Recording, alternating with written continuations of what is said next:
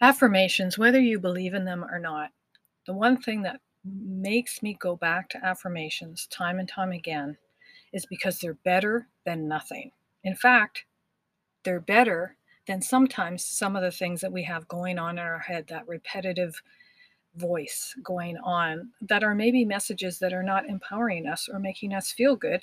And furthermore, they're not even our messages, right? We pick them up as we go out because we are so unbelievably powerful that as we live our life every day and just being out and about, just even staying home, your brain is so unbelievably powerful that we can pick up messages that are not our voice and are not in our control. And therefore, they're playing over and over. Let me prove it to you. If you don't believe that philosophy, I want to prove it to you through this example. Do you ever hear a song, that you heard, I don't know, maybe growing up and it brings back memories and you're like, "Oh my gosh, I love that." Maybe it's a nursery song, or maybe it's just a good old fashioned, what's that song, Dolly Parton? I heard this the other day, the room, what is it? The Coat of Many Colors. The Coat of Many Colors by Dolly Parton. It's a song about the coat that her mother gave her. Well, I have beautiful memories of this. I heard it the other day and I cannot get it out of my head, and it's a good thing. I love the song.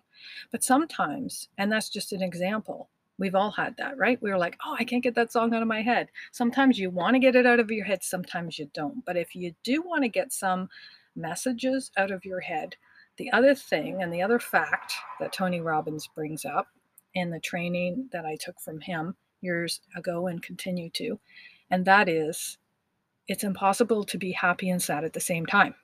What? What does that mean? Well, look up Tony Robbins.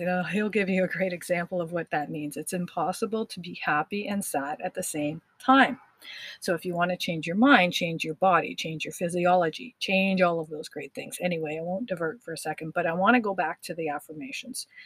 If you are totally stuck, if you are down, if you are sad, if you are unenergized, or any of the negative feelings, start an affirmation ritual. And you can do this in any number of ways. You can listen to a podcast like you are right now, and you can listen to this over and over and over again.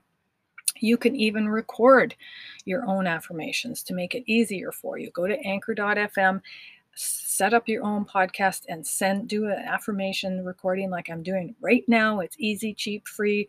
There's no strings attached. I'm telling you, this is the best thing I've done in 2022 is learning how to do podcasts for myself by myself for free. It's awesome.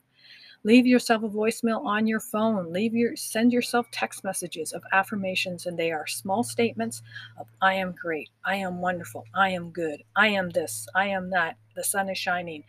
All the positive things that you want to say, and just keep saying them even if you don't believe them, and send them to yourself, and they will be guaranteed